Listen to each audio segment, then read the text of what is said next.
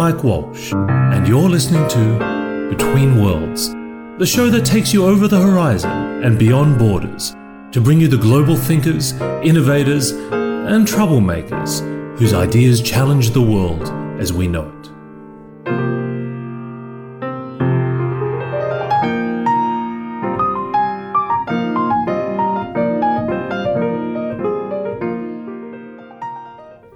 I'm hanging out with Garrett Lord in Las Vegas, of all places. He's the co-founder and CEO of Handshake, which is one of the world's fastest growing edtech businesses. He's got many other cool titles to his name. He used to work at Palantir, the data company. Probably more impressive, he was voted in the Forbes 30 Under 30. Are you still under 30? Yes, I am. Yeah. How much longer do you get to stay there for? 3 more years, yeah. Well, that is very impressive. Yeah. It's not so fun when they say the top 40 under 40. It gets progressively less interesting as these lists go. But it's really good to finally meet you. You, of course, for those of you who are savvy and in the know, Handshake is one of the portfolio companies in Spark Capital, and you probably would remember the wonderful podcast we did with Jeremy Phillips a number of weeks ago. But this today is your story. So tell me a little bit. Universities have been such incredible incubators for some of the world's biggest digital ideas. And it was interesting, when I looked at Handshake, I actually saw some visual aesthetic similarities to early Facebook interface and logo. So I kind of feel like there's this sort of kinship there. Yeah, absolutely. How did the idea come about, and why did you feel that education was the place you wanted to take a swing? Absolutely, that's a great question. I think for us, the problem really stemmed for Handshake out of a personal pain we faced as founders. So kind of the full story is we were students at a school called Michigan Tech in the Upper Peninsula of Michigan. For those of you that might not know, the Upper Peninsula of Michigan is actually, it's 8 hours away from Detroit, 6 hours away from Chicago. So it's a pretty remote part of the country. And it's a pretty awesome engineering school with lots of computer science and engineers. But because it's so geographically far away, few really cool companies are able to make it up there. And so as founders, we really, in going through school, really wanted to work at some of these cutting, bleeding edge companies, but really struggled to understand, number one, how to get access to those companies, and number two, what was even the path to demonstrating your potential and to even breaking into those companies. So, because Google wouldn't regularly schedule a job fair. Absolutely not. Yeah, Tech, if you wanted to work at Ford Motor Company, there was plenty of opportunities. But we're thinking about Palantir. So I ended up doing an internship at Los Alamos National Laboratories and really learning about this wild world of Silicon Valley. So my second summer, I worked out in Palo Alto at Palantir and really started to put together just the unfairness around the socioeconomic status of your family and the regional proximity of your university that really were so crucial in these kind of post-secondary outcomes and making your way into a new job. And so as we started to put together, came back to Michigan Tech and started referring all of my friends to some of the Silicon Valley tech companies. And I made $60,000 off referral bonuses, referring my friends to Palantir and to Dropbox and to Facebook. And I was at the cusp of, I was completely changing my friends' lives. And so these companies were starting to see you as sort of the graduate whisperer. Exactly. They pay these referral bonuses because they're trying to find talent. And so I was helping kind of transform my friends' lives and finding their way into a career they found a ton of meaning in and were super excited about. But at the same time, I also started to understand the problem that these employers faced at recruiting across many campuses.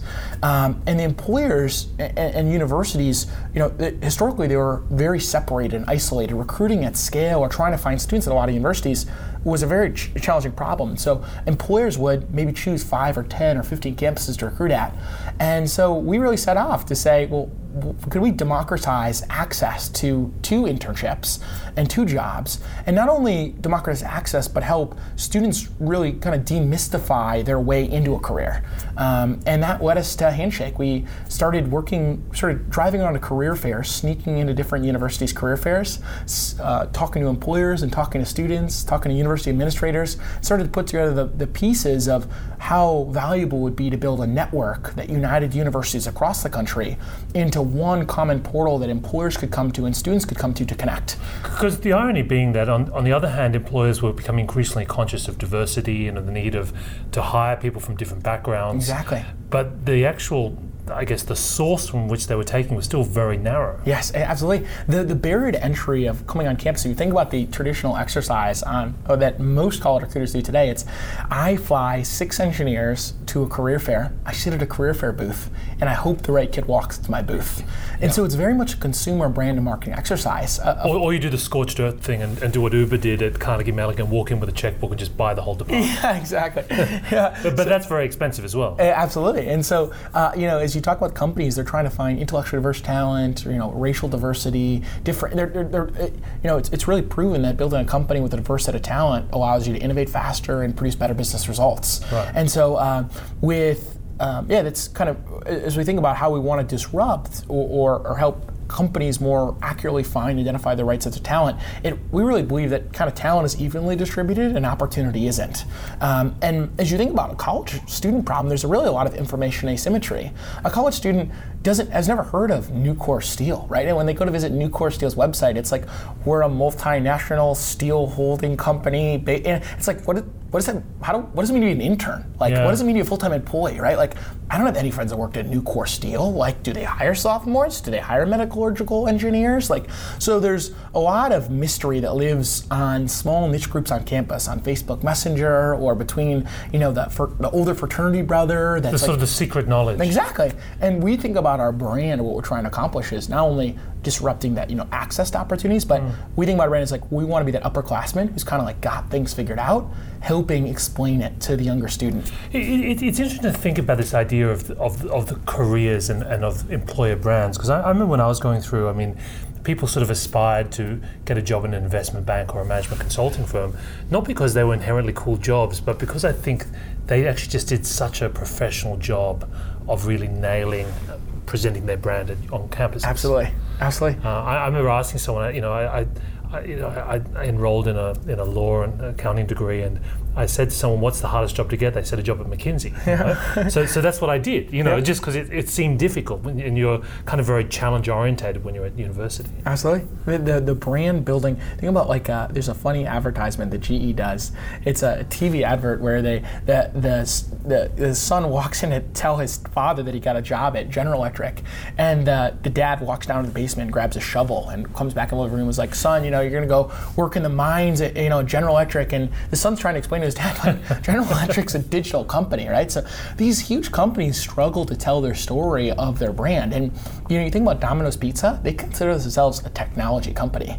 Most of their innovations coming across mobile applications and their delivery infrastructure. Like a lot of their advertisements been growing on social media. So these companies today are really having to become technology companies, and it's hard to tell a rising senior at Michigan Tech that you're doing innovative Objective-C or Swift development for mobile apps without effectively branding yourself. So absolutely, I think additionally, you think about nonprofits, smaller startups. Most students haven't heard of a 15-person startup in Silicon Valley. It doesn't mean they don't think their problems are really interesting or they wouldn't find their skill sets a perfect fit for that company, but how does that company reach out to that student and connect? So there's certainly a piece around this which I guess was what you started to do, which was democratizing access. But once you started adding data in, it started to look more like Moneyball. Yeah. Because one of the big issues that companies face is, how do you know what is a good hire, and how do you track back to the kind of person and their source of where they came from? Absolutely. And some companies are very sophisticated, like Google. Their people operations, they put a lot of effort to trying to analyze the DNA of what a successful employee is. Yeah. But on your side, are you starting to gather more data which employers are using to try and understand success? Oh, great question. So I think today, if you look at some of the top employers, they're doing incredible things like Google is, where they're taking into account in kind of complex data science teams, what college does the student come from, what organization, they actually parse the resumes. So what student organizations, what majors, what GPAs, sometimes they'll even import their academic transcripts. And then that all flows into then a model around their HCM or their human capital management system or prior performance metrics. Right. So being able to say, basic top line metrics are like, what students are staying longest, right? What's your cost per hire if the student leaves in 1 year, right? A lot of the banking banking firms. Like their kind of fundamental hiring model of you hire students and they're retained over, like it's breaking. People go to work at Goldman for a year and then they leave. And so a lot of the companies are figuring out, how do I actually find a student that's interested and passionate in my mission and will stay a long time through my leadership development program and become a leader in my company. But then additionally, who's getting promoted fastest?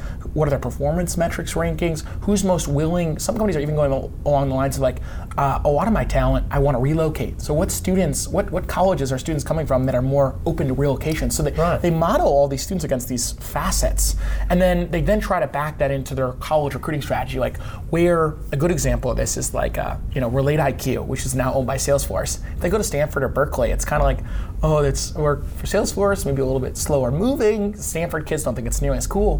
What Relate IQ goes to University of Michigan, they're like the Silicon Valley amazing company that all the students think is so cool and want to work for. So there's all these arbitrage opportunities where your section of the talent population of a particular campus, you might be able to outpace a competitor. And so analytics, both on the acquisition side and on the retention side, can help you build a more effective strategy, especially when you're a big company spending tens of millions of dollars doing this at scale. But I think for Handshake, what we're really trying to do is level the playing field to some of this technology to help bring the level of sophistication and analytics that, like, say, Google's HR team is for every company. Right. So every company should be able to run an algorithm on where their best people come from. Yeah. I mean, for Handshake today, we don't back it into the what you're doing at work.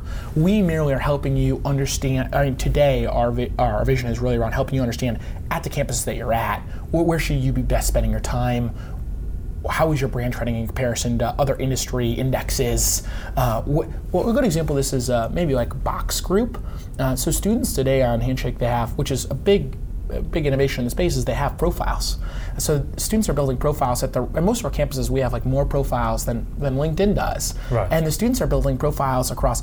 We build a profile where where it's really friendly to like a student. Like, what project are you working on? What are your courses that you're proud of? So it's okay to put that you're a barista, right? So it's a really kind of inspiring or more confidence-inducing profile creation process. And then when they have a profile, what employers end up doing is searching and messaging.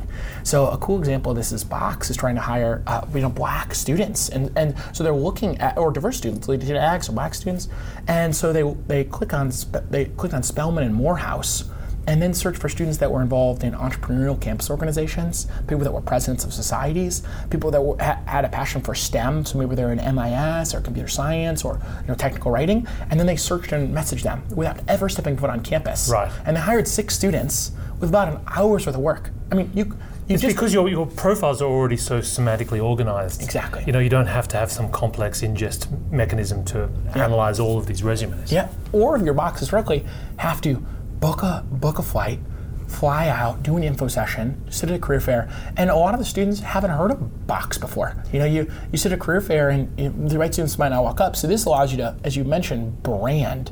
Like, say, send a message to students and say, hey, you're this really cool organization. We really value entrepreneurs at Box. I'd love to talk to you about some of the cool programs we're working on. Students and millennials today are very eager to be proactively outreached to, as opposed to just applying to jobs. They want to be engaged with different brands throughout the recruitment process. So where is the career services industry broken at the moment, besides the fact that they're really just focused on these physical events? I mean, is it still a very paper-based, analog industry? So the career service center space, from a goals perspective and where they want to be heading, they historically have been using, they're just, the technology they've been leveraging, was quite frankly out of the early 90s. Like, they were leveraging technology that didn't allow them to scale their operations voice on campus.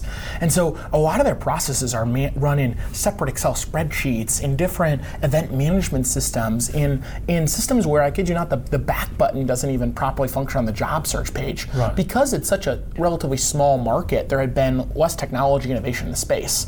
And so where we see it was really broken is in the failure to be able to accurately produce and understand the data that was unfolding on campus. What students are getting jobs? What students are engaged with their system?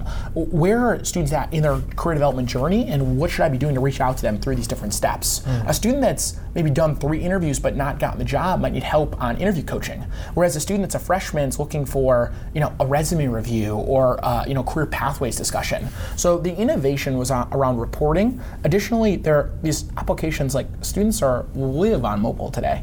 Like they're doing job discovery, job search, they're looking at companies, and the mobile capabilities of the existing system that they were using was really weak.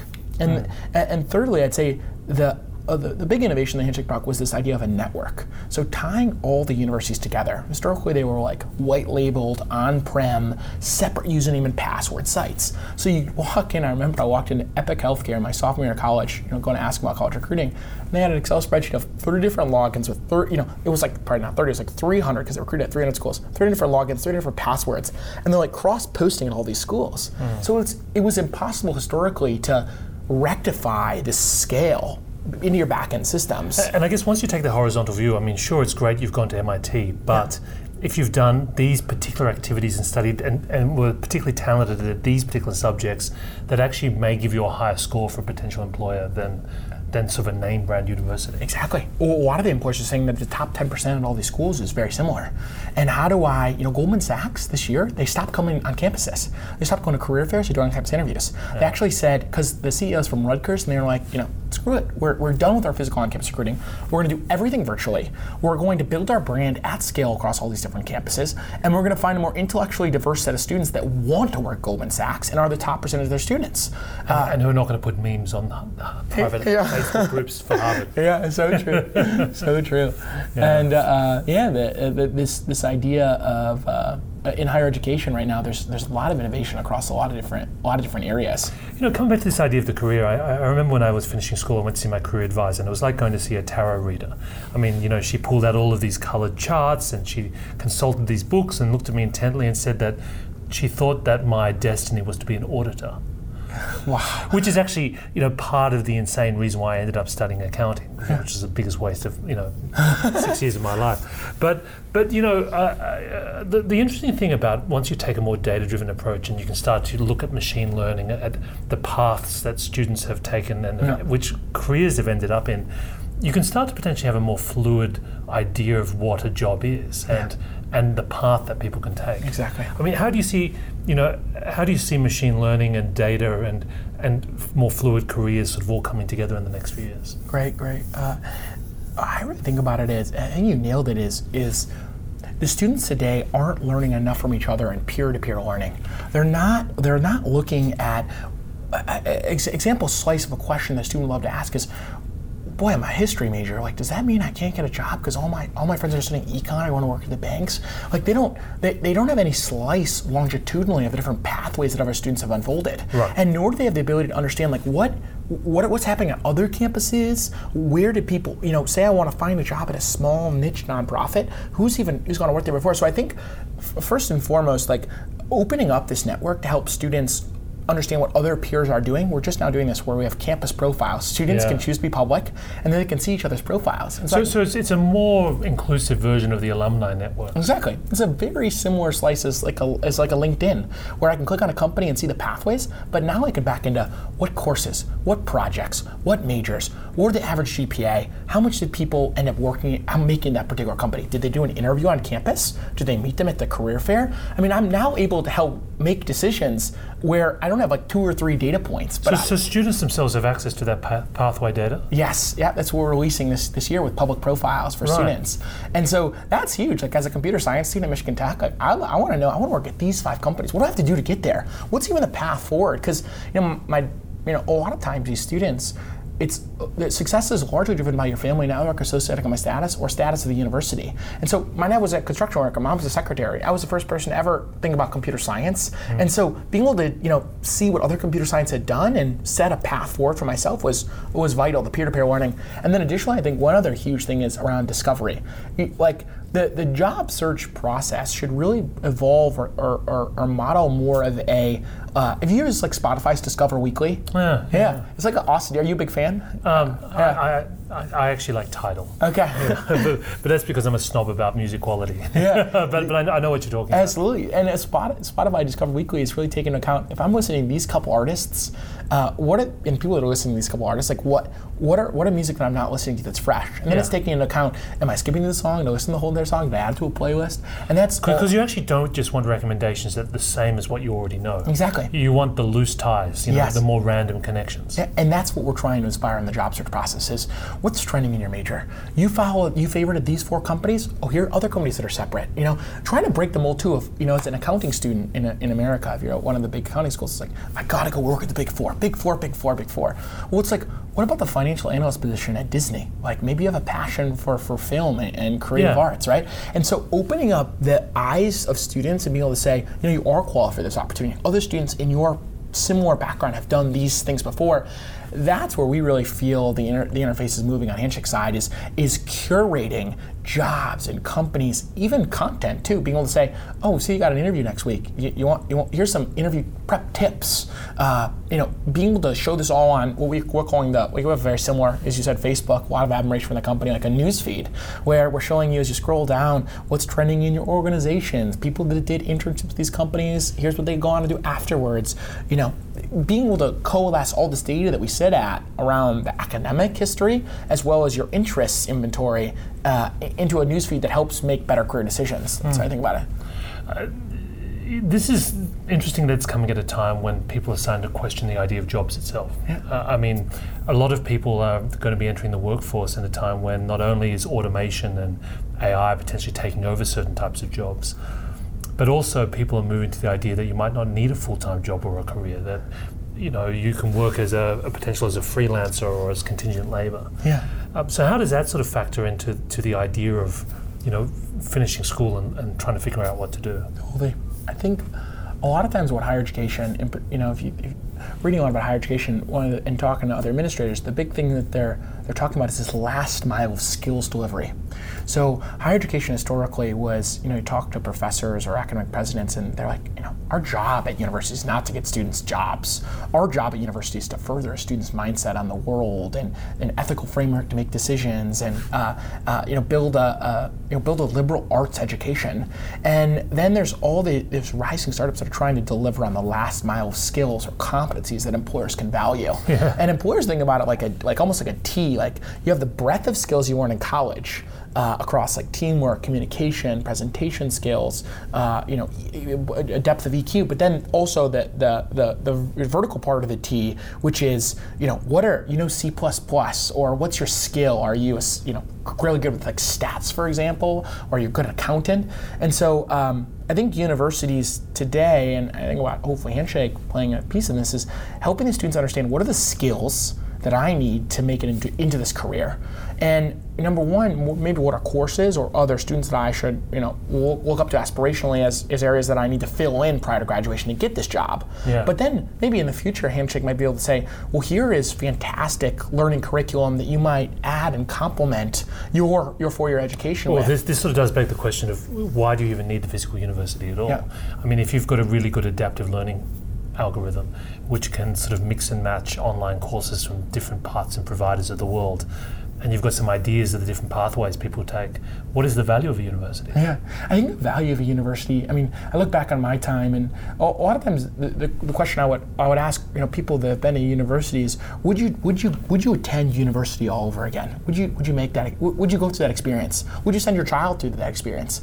I think the answer for me today is I grew so much as an individual and learned and was able to reflect on an environment that was really a safe time to kind of come to age to become the professional I am today. So it's not just a pure skills transfer. Exactly. And I think if you look at higher education, it's just a pure, we're just prepping students for the job economy. Absolutely, that's one component that higher education is rapidly getting better at and needs to innovate faster on. And quite frankly, some universities will fail. You're seeing that happening today in the United States. But the most, by and large, of the top universities in the United States are incredibly successful at helping enrich a student's mindset and preparedness for the workplace. And employers really value that. I think the main thing that's going to start to change is, and as you follow a lot of universities, is they're shifting their curriculum, they're shifting their 4-year longitudinal planning with students into what are the competencies that I want. Great. As we and I think what universities are really moving towards is helping articulate the competencies that students are learning in college, competencies that can be measured and employers are looking for. And I think that's really what a lot of the curriculum is being developed around. Yeah, I mean, if you think about what's changing now, that you have smarter and smarter machines and platforms which are able to take over the cognitive functions of a job.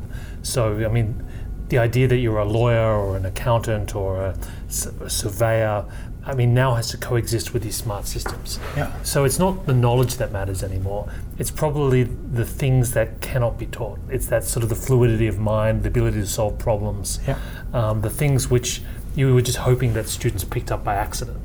Probably is where the learning needs to take place in the Absolutely. future. Yeah. I mean, I thought about my time in college, and a lot of students is working on teams, collaborating on teams, the communication skills necessary. You like that? I think I hated the team projects the most.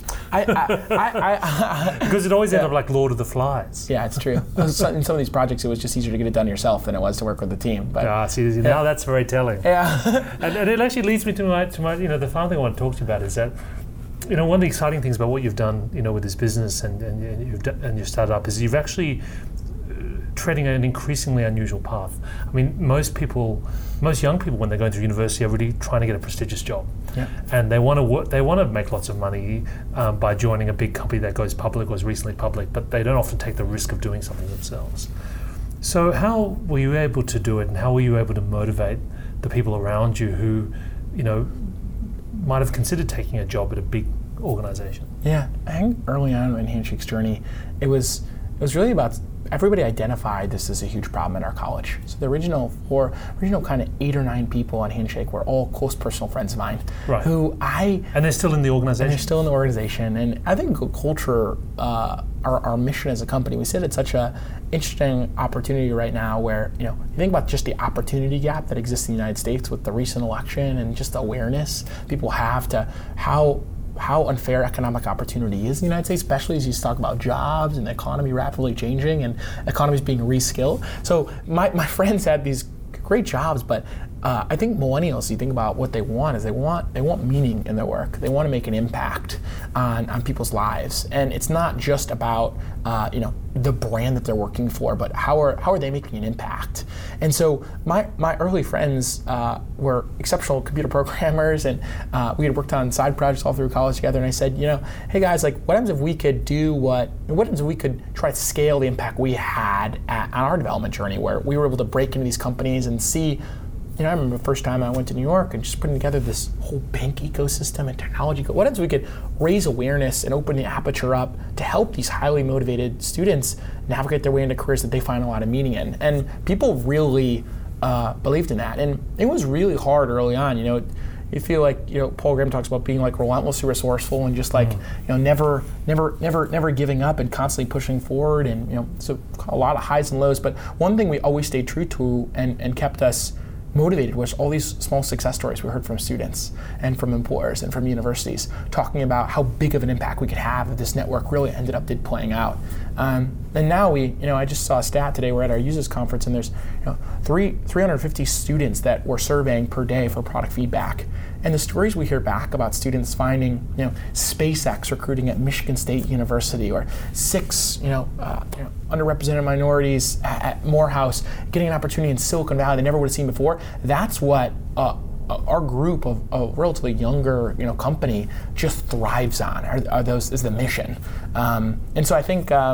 That's how I was doing with the early team. Now it's really, company is at 80 people, scaling quite quickly, and there's just people get excited not only about the mission anymore, but also the genuine business opportunity that we have and the ability to be pushed in a startup beyond what you typically would if you had an early publicly traded company. You generally wouldn't have as much creative freedom, be operating in such an ambiguous environment, be so in control of the decision making, and I think about it as like delta of growth over time. What became harder when you became 50 people or 80 people rather than 8? Oh, communication. I mean, I think, and when you're all sitting in a room when it was 15 people, everybody kind of knew the right everybody knew each other and the different imbalances and the goals, and it was super clear what you should be executing on. And then as you add, and we added 35 people in the last 3 months, it's like, helping instill what is our communication, how do we form as a culture of a team, what are the goals of the company, what does success look like? How do we make decisions, right? Like all of those things start to become things you have to just repeat on, just replay over and over and over and over again to help ingrain in the new team members. So I'd say that the hardest thing for me as a leader has been growing and scaling up my communication across the whole entire team, and also enabling the decision making at the fringes. Like if you block on decision making, you try to become more hierarchical, then your operational tempo slows down dramatically. So that's something that's top of mind for me this last couple weeks. Well, Garrett, it's been wonderful meeting you and hearing your inspiring story. Thank you very much for being on the show. Yeah, thank you so much, Mike.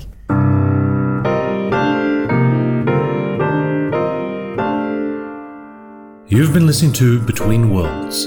For more episodes and information on how to subscribe to our podcast, please visit www.mike-walsh.com/betweenworlds.